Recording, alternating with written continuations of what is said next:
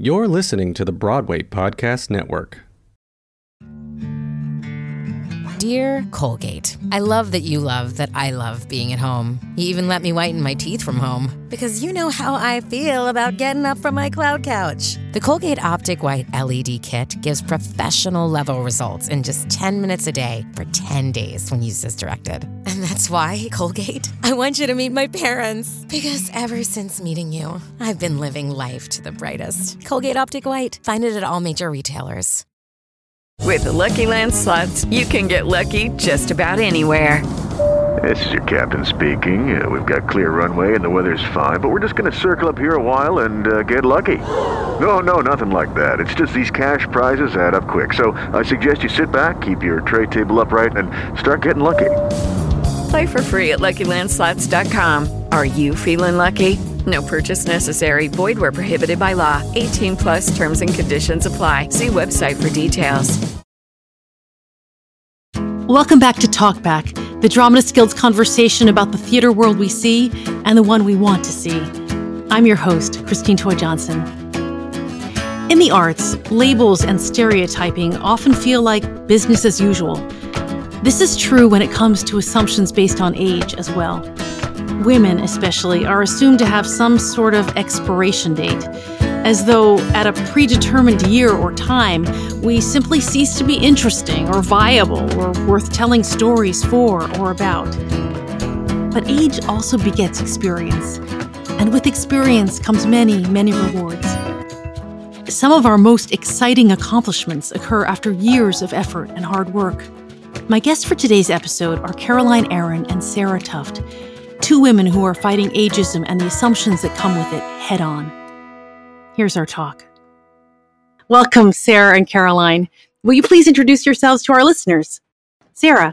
Hi, I'm Sarah Tuft and a playwright and a member of the executive committee of Honor Roll, which is an action and advocacy group for women plus playwrights over 40. Caroline.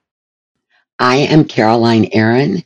I'm an actress and writer, and I am delighted to be here today. Thank you so much for being here. Sarah, I want to start with you. You have a long and accomplished career as a storyteller using many different mediums.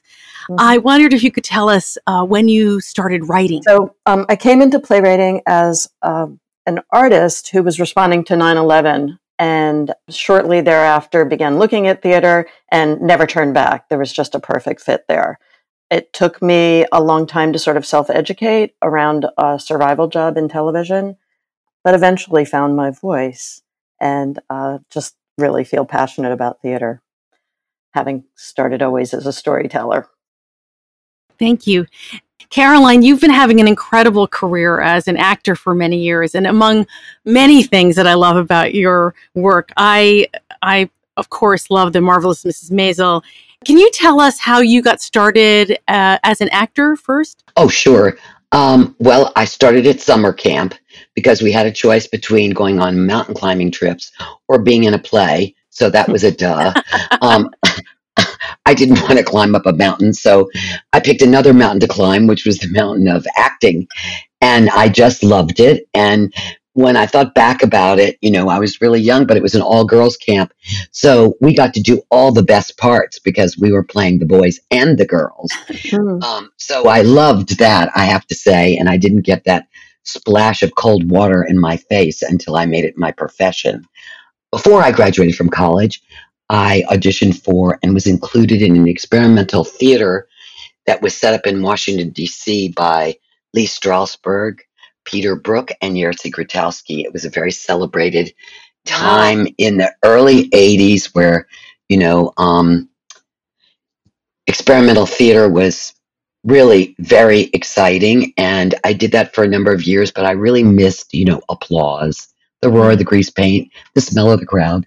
So I moved to New York City and started my career there, getting backstage, going to auditions, and eventually was cast by an English director in an off-Broadway production. I was non-equity, so I was not allowed to be cast, but because he was from England and he didn't know our rules, he insisted on me, which was wonderful. And the play opened the Harold Clurman Theater on Theater Row. Harold Clurman was still alive, And it was the inaugural production that named the theater after him. Wow. So that was the beginning of my acting career in New York. That's fantastic. And now I understand that you have been writing. What inspired you to start writing? I was approached by a producer who was doing a spoken word evening. They were looking for writer performers. And the prompt, so to speak, was called Afterbirth. And it was about how your life changed once you became a parent. You wrote an essay, you read it out loud. It's sort of a cabaret bar setting. And the thing blew up. It became a book called Afterbirth. Several of my essays were included in it. It was very exciting. So then I wanted, like Sarah, I needed to self-educate. Even at that time, I thought, am I too old to start over or start anew? And I wanted to be an example of there is no such thing. I don't think art has any age. I think all we do is limit ourselves. So I started taking classes. There were not very many playwriting classes in Los Angeles. So I took screenwriting classes, TV writing classes, and I just started writing. And a producer who knew me in Los Angeles came to me with a book and said that she wanted to make this book into an evening. I read this book. It was a collection of essays by women about bad boyfriend experiences. And I read it and read it and read it. And I thought, this is such a great opportunity for me. She had seen my essays that I had done for Afterbirth and was very interested in me writing this and configuring it. But I just could not wrap my mind around it because one essay after another represented women as being dumb, naive, victims. And I just did not speak to me. But I pitched her another idea for a play, which she accepted, called Such a Pretty Face, which was a collection of anecdotes, essays, and scenes on the landscape of women and chasing beauty. And that play was my very first play and has been optioned many times and performed a couple of times, has had a couple of productions. And after that, I was like Sarah, I went, oh my God, I'm home. It's like somebody gave me the key to the front door. So I have been taking classes and writing ever since. Oh, fantastic. And have found, one of the big obstacles of entering at this point in life is very difficult. Well, that's a great segue to Sarah.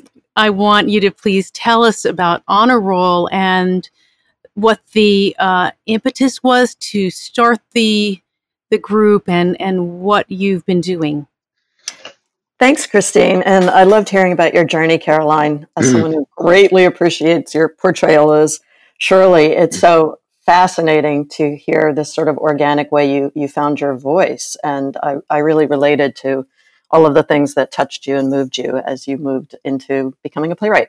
Honor Roll began prior to my joining by a post that someone did on Facebook saying, I love all these young women getting opportunities, and it's fantastic, and what a welcome change this is. But what about the generation that was overlooked or kept out when we were coming up, when we were young enough, and now we're older and being overlooked because of ageism? And that single post got just an incredible response on Facebook, hundreds and hundreds of likes and comments. And someone said, let's get together and have a meeting. And the first meeting was in Teresa Reedback's home. And we have 920 members now. I'm closing in on 1,000 because membership's going up very fast. And it's a very diverse group because it's a very intersectional issue. If you were held back by sexism, you were also held back by racism. If you're a person of color, you were also held back by ableism. And then all of a sudden there's ageism. And believe me, when you're getting older, it does seem like all of a sudden as you're, facing all these obstacles. So the about a year after that original meeting at Teresa's house, there was another one at Susan Miller's. And out of that, we started meeting at the Dramatists Guild, and the executive committee formed just because we were the most active. And that would be Cynthia Cooper, Cheryl Davis, Yvette Hellinger, Olga Humphrey, Jackie Reingold, Lucy Wang, and myself. This sort of intersectional bias and being kind of the generation caught in between things. But all of this has made me so aware, and it's an interesting time to have this awareness. Theaters theater's rigidity and theater, like every other industry, the way in which theater mimics the larger picture of a society that is a patriarch. It's based on imperialistic values. So the haves get more and the have-nots get less. And in our larger society, that's an economic issue. In playwriting, it's an opportunity issue. So there are things larger than just ageism, I think. I'm so thrilled and excited that out of this miserable pandemic, we have this call for equity that's finally being heard, especially for BIPOC playwrights and theater people in general, especially at the highest levels of leadership. I would just love it if we also look at the larger picture of how opportunity is provided to those who already have a list of credits, who already have a name, how playwrights are commissioned or playwrights are programmed. Is it possible to just have a more welcoming, more inclusive set of standards that's based on the actual work?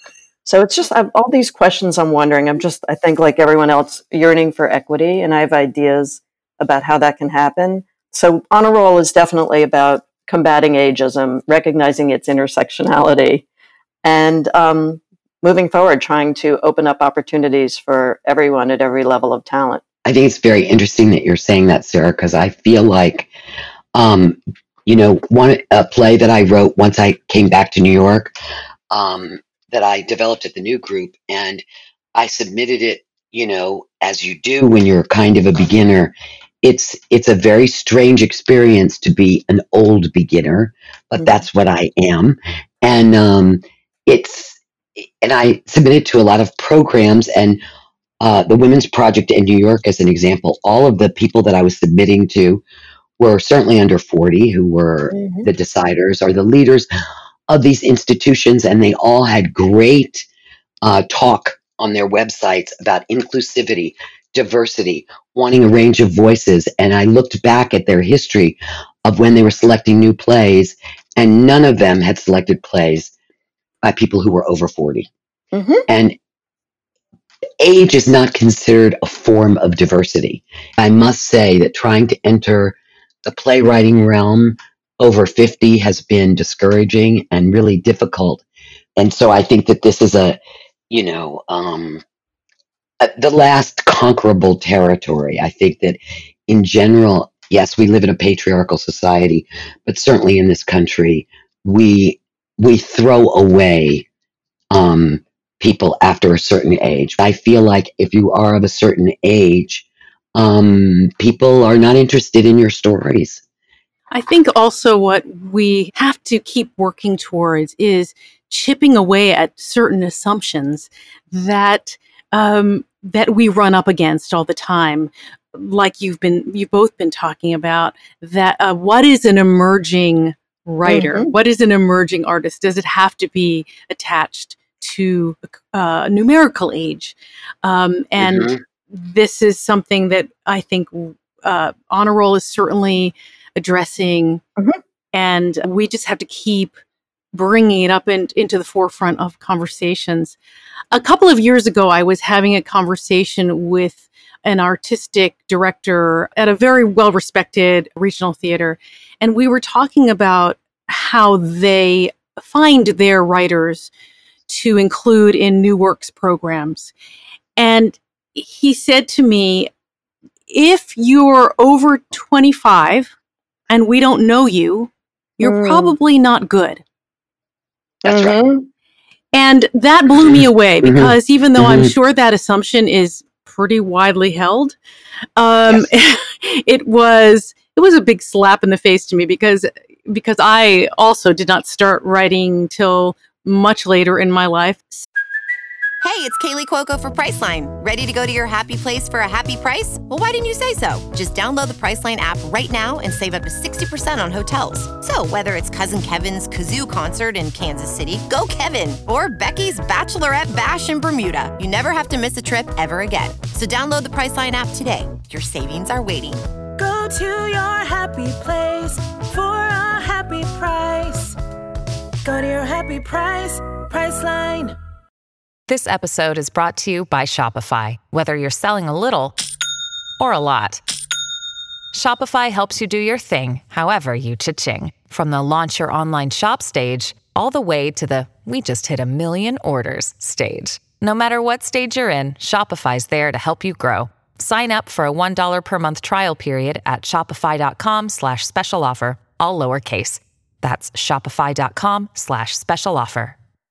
Sarah, I'm interested to know what kind of impact you've seen already because Honor Roll, how old is Honor Roll? I think at this point, maybe 2 years. I got involved a year ago. I just, before I move on, I would love to talk about Honor Roll, but I just feel at the top of the episode, Christine, you mentioned that particularly for women, there's a larger issue as we age. And I think there's an archetypal disdain for older women. I think it's just been in our culture forever. And I often think about the witch. If you think about all the characteristics of a witch, these are all things that physiologically happen as we age. The warts, the nose gets more hooked, the gray frazzled hair, hair texture changes, the stooped. And yet this is this terrifying creature, the witch, evil. Why? And yes, ageism also affects men and any gender really. But I think for women, there's a larger bias that's got deep roots. I would love to talk about some of the opportunities that have been created. Just very quickly, we've had panels with TV writers who started out as playwrights. We've had panels with directors and ADs speaking with us. We had 4 of those. We've had 2 publishing deals, one through Applause Books of 10-minute plays and monologues. The new one that just came up is through Next Stage Press. The Playing on Air podcast is looking at our work. And it just sort of goes on. And this is all self-initiated. That's kind of the most important part. We have a Say Their Names, 8 minutes and 46 second plays. They're by our BIPOC women, honor roll playwrights. And there's a reading, and they are each picking a name of a woman who's been murdered at the hands of police and writing a play. The one that I have been interested in from the beginning is to create a fellowship very specifically for women plus playwrights over 40. And I came to that because of my own experience. I mentioned earlier that it took me a long time to find my voice because I was working around a very demanding full-time job. And with that awareness, I became very aware of the many, many, many, many reasons why a woman plus playwright over 40 can still be emerging. First of all, as the pandemic has reminded us, childcare often falls to the woman, no matter what is said, no matter what is hoped for in a marriage, in a partnership, the woman ends up, even if it's just because the kids are going to say, "Mommy." So that's an issue. Elder care often falls to women, as the daughter is usually taking care of the mother and the son's off doing whatever he wants. That's just the thing. And then you also just have the fact that we're paid less. So there's no doubt about that. So a woman plus artist is going to do 3 part-time survival jobs compared to the one. And the final piece is that women are discouraged, especially this generation. Our stories are not being told, particularly about what the experience is of being 40, 50, 60, being past child rearing and moving on into something else. I never see a woman in her 50s and 60s as the center of a story in new plays very often. That's so true. I think it's just a loss. You not only have to break through being female, then you have to break through not being a young female, because if being female has any currency, it is certainly in being young. And Absolutely. After that, its currency starts to dwindle. And it's very important, that if you don't see yourself being represented anywhere, whether it's in paintings or music or plays or government, then you start to internalize your insignificance and invisibility. That's what we have to break through that. I also just want to back up a little bit and affirm that I truly believe, because I think that all 3 of us are probably doing this, women are writing characters over 40. They are just not being as produced. Absolutely. And I think that really speaks to whose stories get to be told and through whose lenses. I actually was going to jump in on that one too, because I happen to know that in Honor Roll, there's a vast wealth of plays written for women over 40, over 60, elderly women, it is anytime somebody puts up a call and says, I'm looking for plays, there's a big jump saying, I have. And recently, Heather Holinsky from the Jewish Play Project, and I hope I pronounced her name right and the project name correctly, but she posted saying, we're looking for more women over 40 on our stages. So we're looking for readers, if anyone has time to read a few plays in honor roll, and also we're looking for work. So I think there's some growing awareness. I still have not recovered from Hillary. I've written a play about her that I quite love. And, when the rumors were flying, would Hillary throw her hat in the ring? But, she was already pushing the envelope this past time. And you just knew that that to overcome being female and in your 70s was way, way too big a jump for her to make. And I do believe that as artists, we are the witnesses and the recorders of the times that we live in. And it would be very unfortunate if the stories of important women were just invisible. Mm-hmm. That's so and true. I think it's, when history goes back and looks at us, will there be any presence of women of a certain age, no matter what their ethnicity is, and how much will women be represented to tell the stories of what was it like to be alive today? Right. So we have to write ourselves into the narrative, right? Totally we have to. Yes. That's so important. Yes. So I wanted to go back to asking you both what advice you might have for people who are contemplating starting writing, even if they're past whatever age. I always tell anyone who has the slightest impulse to start writing that to just go for it, because they literally have nothing to lose and everything to gain. And I wondered if you have any words of advice for those people. I really feel like one of the greatest parts of theater is it's often very hard to tell where one artist ends and another begins. That the writer, that the actor, that the producer, that the designers, that when it's really working, it is a glorious collaboration. And I think that you need to grab your friends, you need to self-produce, you need to do readings, and it's such a discouraging thing. After I wrote my first play, and then I found out I not only have to write it, but I have to get it out there. I may have to produce it. I may have to find the people who are interested in being a part of this with me. I thought, I've written the play. Phew. Now I can hand it off.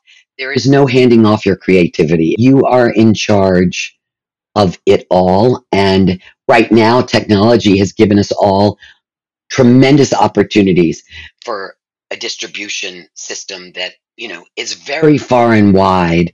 When I was coming along, an actor was an actor, a writer was a writer, a director was a director. And when I teach and I tell all young actors, be good at all of it. Be good at every single thing. And I would say it's very exciting and challenging, and also just wrap your mind around the fact that, you're not going to be able to necessarily hand off your voice to someone else. You're going to have to be your own advocate. Great advice. How about you, Sarah? I completely agree with Caroline. I didn't even sort of look at it that way.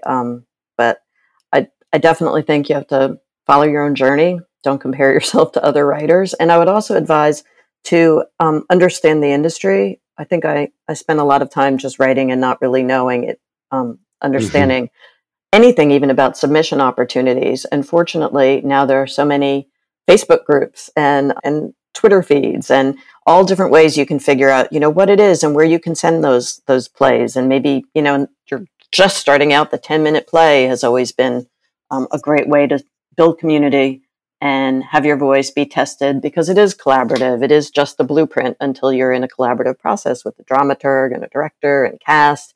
And I think for almost all of us, I would assume that is the real joy, is in bringing up this baby together, finding its best shape with the insights and wisdom and talent and craft of your fellow theater artists. So you sort of want to find community. It's definitely not a solo game. And even in these days of pandemic, it's on Zoom. So it's a great way to kind of find some people to put together and put up a Zoom, as they used to say, put up a show in the barn. But there's limitations now, and there's also new opportunities, especially if you're just finding your voice. And I think Absolutely. mostly trust your voice, right? Yes. Because Thank you. theater Speak can your be truth. whatever comes from your Yes. heart. Yes. Absolutely. I'd like to Um, plug in answer to that. I just want to plug the Dramatist Guild for a second, which mm, is I took 2 writing classes through the Dramatist Guild. I always want to be in a class and I always want to be learning. Accountability is very valuable to me. I don't mhm. know if that's true of everybody else, but I need other people, um, to be a part of this process. And the classes were inspired and fantastic. So I encourage everybody, in the spirit of what Sarah was talking about, is start with the classroom as the beginning of your community. You will find your people. Absolutely. The Dramatist Guild Institute is one of the crowning glories of the Guild, and thank you for Mhm. mentioning it. So, as we wrap up, I just want to ask you both what you're inspired to write about right now, or what is inspiring you in the world? Well, I would say for me, what is inspiring me in the world is to make sure that during this time of social correction, that we don't throw out the baby with the bathwater. I'm very interested in due process. I'm interested in taking people one at a time. And I'm very worried that as we create a future, we don't take opportunities that exist in exploring our past. I wanted to mention, Caroline, that I saw some interview with you where you said we have to make friends with uncertainty because that's what's happening. And Mhm. I think that's a challenge for everyone. There's some grief going on right now about so many things that are going to be different for some unknown amount of time. And I would love to, like you, see us retain what's been working. And I'm also looking forward to questioning some of the paradigms we have in place. For instance, we love these anonymous submissions, and I really believe in them. But it's become apparent that readers will Google the title and know exactly who they're recommending. And most people are afraid to step on a limb. It's just human nature. And that's another way that the people who have are getting more and the people who have not are getting less. And I think we need to Mhm. just rethink. I mean, the income inequity in our larger society is just obscene. Let's not imitate that with opportunity in our world. And as far as what I'm working on, I've been very interested in the power relationship between gender, sex, power, and Mhm. how women are often sort of the ones who the truck runs over. And that has been the focus of a couple of my past plays. But more recently, I've been looking at larger systemic inequities in my work and also trying to remember that as passionate as I am about issues, these are human stories. So I've kept my eye on being less issue oriented and more what are those little moments between human beings where Mhm. you've seen that and felt that, but you never see that except for on stage. It's the Mhm. truth of human behavior, I think, is sort of the writing that I'm interested in and the focus of my more recent work. Thank you so much. Thank you both for joining me today. It's been so great to hear your perspectives and insight. Looking forward to seeing you, Caroline, in honor roll and Yes. sharing our opportunities and getting to know your voice, your beautiful voice. Yes, yes, yes, yes, Sarah. I'm so glad to know of you and of this organization, which I knew nothing about. I already feel less alone. My thanks to today's guests, Caroline Aaron and Sarah Tuft. Next week, we'll be discussing alternative access, looking outside traditional theater structures to find or create space. My guests will be Nicole Salter and Bianca Sands. Talkback is a production of the Dramatist Guild of America. It was produced by Sarah Storm, Amy Von Masick, and myself. Our music was composed by Andrea Daly. Robert Prine mixed our show. Special thanks to Tina Fallon, Terry Stratton, and the Diversity, Equity, and Inclusion Committee at the Dramatist Guild. I'm your host, Christine Toy Johnson. Please support your favorite theater however you can. We'll be back next week.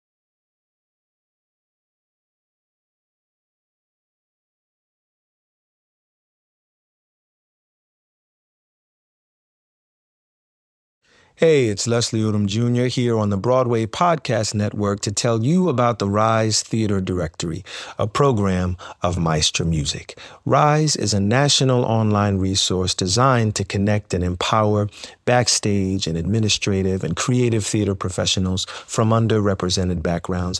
If you work or aspire to work in the theater community, this can help you find your next project. And if you hire theater professionals, search the Rise Theater Directory to find your next team. Create your profile now and get more information by visiting risetheater.org. That's theater with an RISETHEATRE.org, because only together we rise. Okay, round two. Name something that's not boring. A laundry? Ooh, a book club. Computer solitaire, huh? Ah, sorry, we were looking for Chumba Casino. That's right, ChumbaCasino.com has over 100 casino-style games. Join today and play for free for your chance to redeem some serious prizes. ChumbaCasino.com. No purchase necessary. Void where prohibited by law. 18+ terms and conditions apply. See website for details.